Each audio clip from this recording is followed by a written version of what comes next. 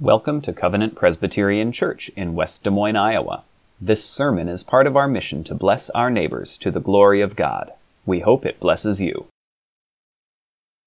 The show and tell this morning is the scene of my first mission trip. It was not a mission trip. This is downtown East St. Louis, Illinois. So East St. Louis is the city in Illinois directly across the river from St. Louis, Missouri. And East St. Louis is so deeply impoverished that it prepared me for my trip to El Salvador. Let the reader understand. The poverty in East St. Louis, it's not exactly the same as the poverty in San Ysidro, but they are of the same type in a lot of ways. The poverty in East St. Louis is just breathtaking and humbling.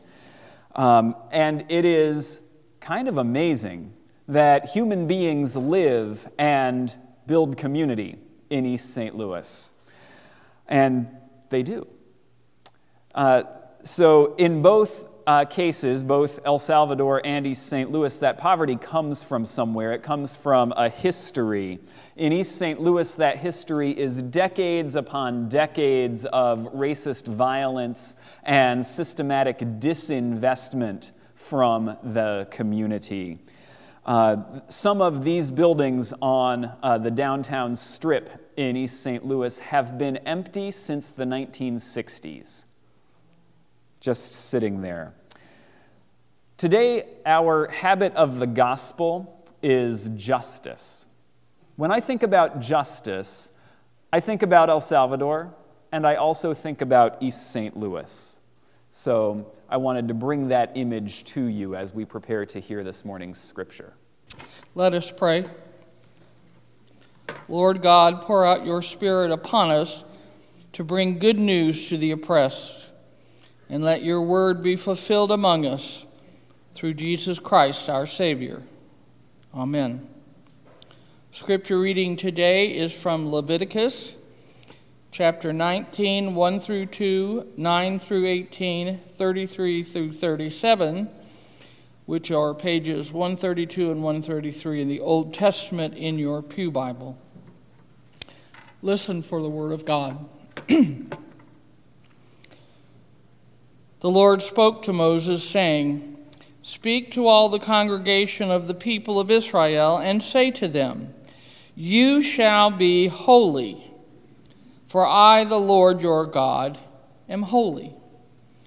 When you reap the harvest of your land, you shall not reap to the very edges of your field, or gather the gleanings of your harvest. You shall not strip your vineyard bare, or gather the fallen grapes of your vineyard. You shall leave them for the poor and for the alien. I am the Lord your God. You shall not steal. You shall not deal falsely. You shall not lie to one another. And you shall not swear falsely by my name, profaning the name of your God. I am the Lord. You shall not defraud your neighbor. You shall not steal. You shall not keep for yourself the wages of a laborer until morning. You shall not revile the deaf, or put a stumbling block before the blind. You shall fear your God. I am the Lord. You shall not render an unjust judgment. You shall not be partial to the poor, or defer to the great. With justice you shall judge your neighbor.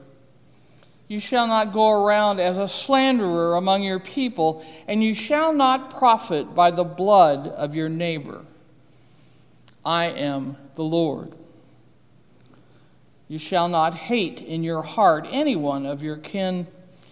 You shall reprove your neighbor, or you will incur guilt yourself. You shall not take vengeance or bear a grudge against any of your people, but you shall love your neighbor as yourself. I am the Lord. When an alien resides with you in your land, you shall not oppress the alien. The alien who resides with you shall be to you as a citizen among you.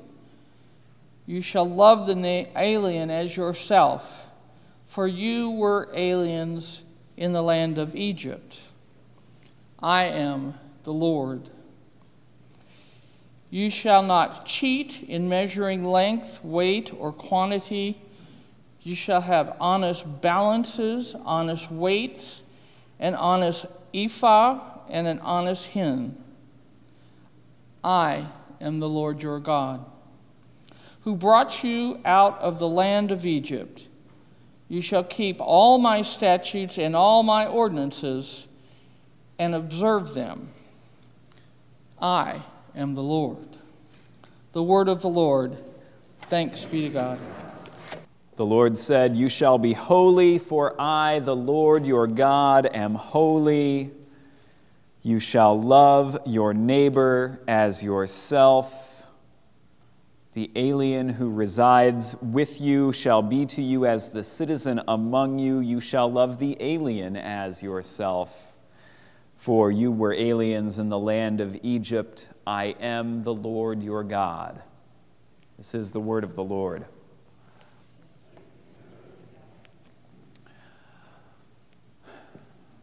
So like I said, it was not a mission trip. It was an alternative break trip with other justice-minded college students. There was a mission involved. We actually roomed in a Christian mission building in East St. Louis. And let me tell you, that building made even the Christians among us uncomfortable. But during the day, we worked with an organization called Youth Build. This is a secular program that offers high school diploma and construction skills to low-income youth. This is active in several cities around the country, including East St. Louis. Now, we weren't much help, of course. We were a bunch of college students, but what we were doing was interior demolition, which we were qualified to do.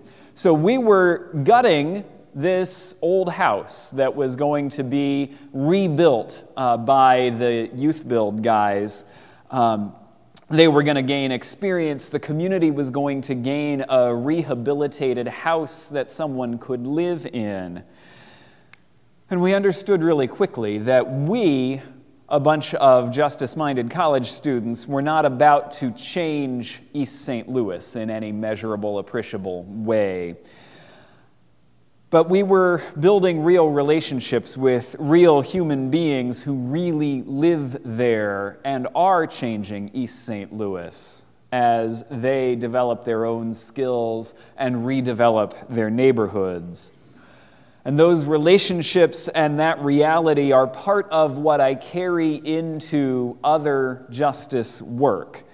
It's part of how work for justice shapes my understanding of Christianity, my relationship with God in Jesus Christ.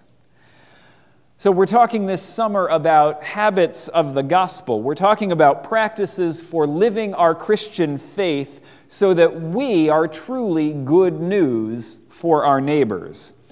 So this week, we're reflecting on justice.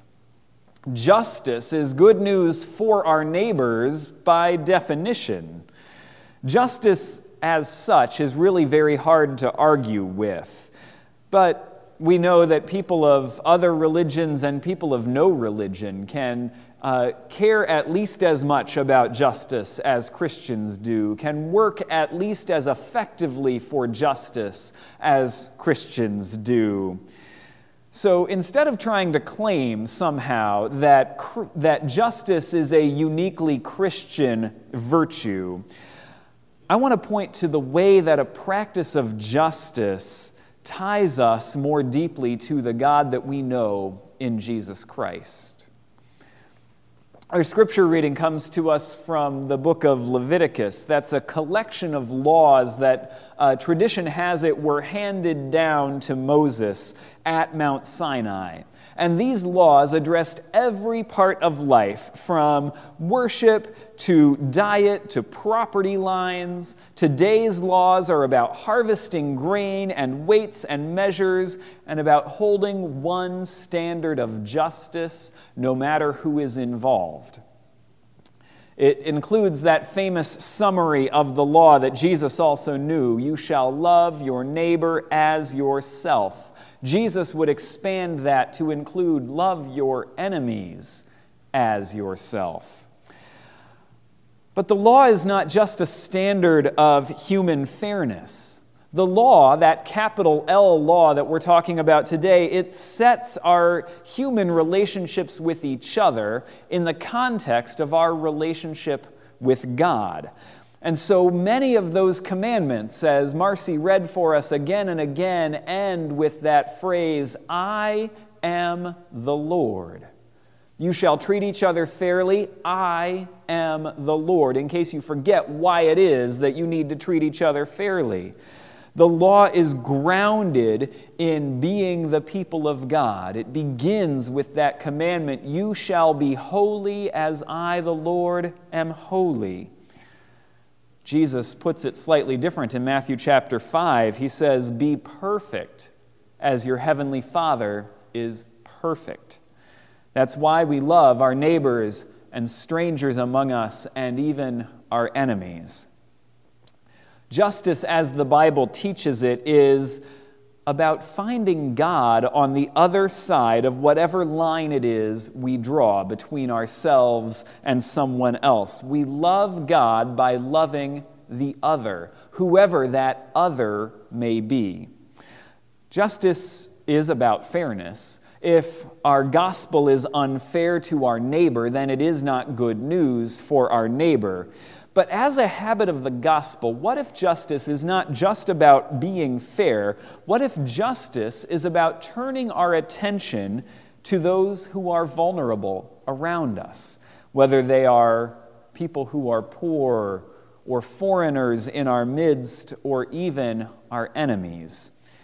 What if it is about turning our attention to those who are vulnerable around us because that is where God is? And if we knew where God was, don't you think that we would choose fairness toward that God? If we believed that God lived in our neighbor, would we not be good news for our neighbor? So in East St. Louis, God looked, at least in part, like Chris. That is his actual name. There's some convenient etymology there I wanted to hang on to. But Chris was one of several guys that we met working with Youth Build as we gutted the interior of this house that then Chris, who had skills we didn't remember, would go back and rebuild this house from the inside out. Well, on our final day of work in East St. Louis, we worked until noon. We smashed some more drywall. We put some stuff in the dumpster. That was really what we were there to do. And then we took the afternoon off to celebrate. We had some ice cream. And Chris and his fellow youth builders supplied some of St. Louis's most famous beverage export for us. And we hung out in the park. Now, as a matter of Presbyterian doctrine, ice cream and Bud Light are not a sacrament. But Jesus was present right there in the grace of Chris and his friends as we spent that time together, celebrating the time that we had spent together. That's what I mean when I talk about justice as a habit of the gospel. It's when the good news for our neighbors becomes good news for us as well. That's where Jesus is present. Thanks be to God. Amen. And now, a moment for mission. My name is Diane Johnson, and I'm here to talk about our tabletop luncheon, which is coming up end of August. And a lot of you know what the tabletop luncheon is about, but for those of you that are new to Covenant, I'll just explain that we have this luncheon. It's usually the end of August, as I said.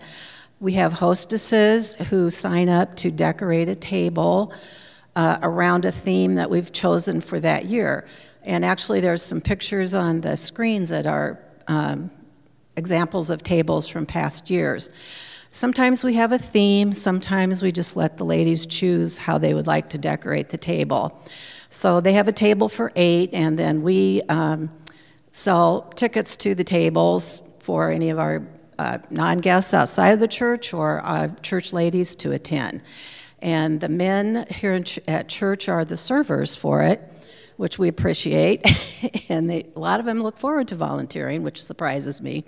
The main purpose of the luncheon is to raise funds that we can then give to various charities around the Des Moines area, and mainly we try to give them to women at risk or children at risk. In the past years, we've given to the Women Resources Center, West Des Moines Human Services.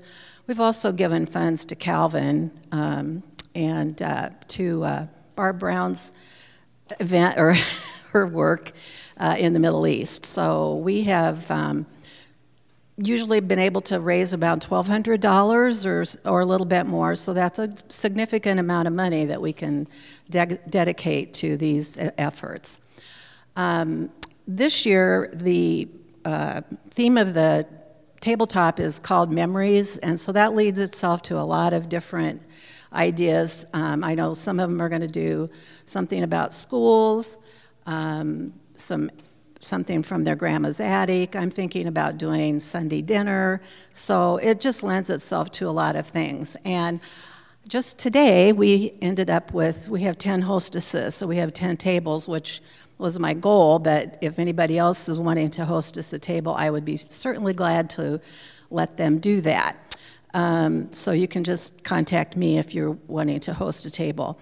And the other thing is the program this year is a woman who is local here, but she's a big fan of the Outlander series, and it inspired her to create outfits from different eras of that show, which takes place from, like 1600 in Scotland up through World War II and maybe even on further.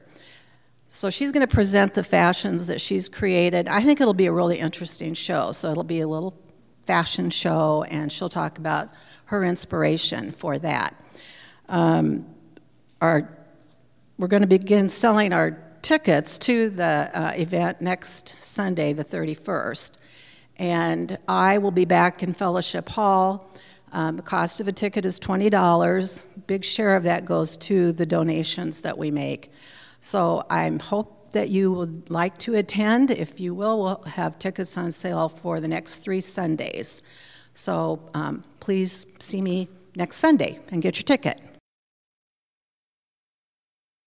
Thank you for listening. Learn more about our mission at wdmcovenant.org.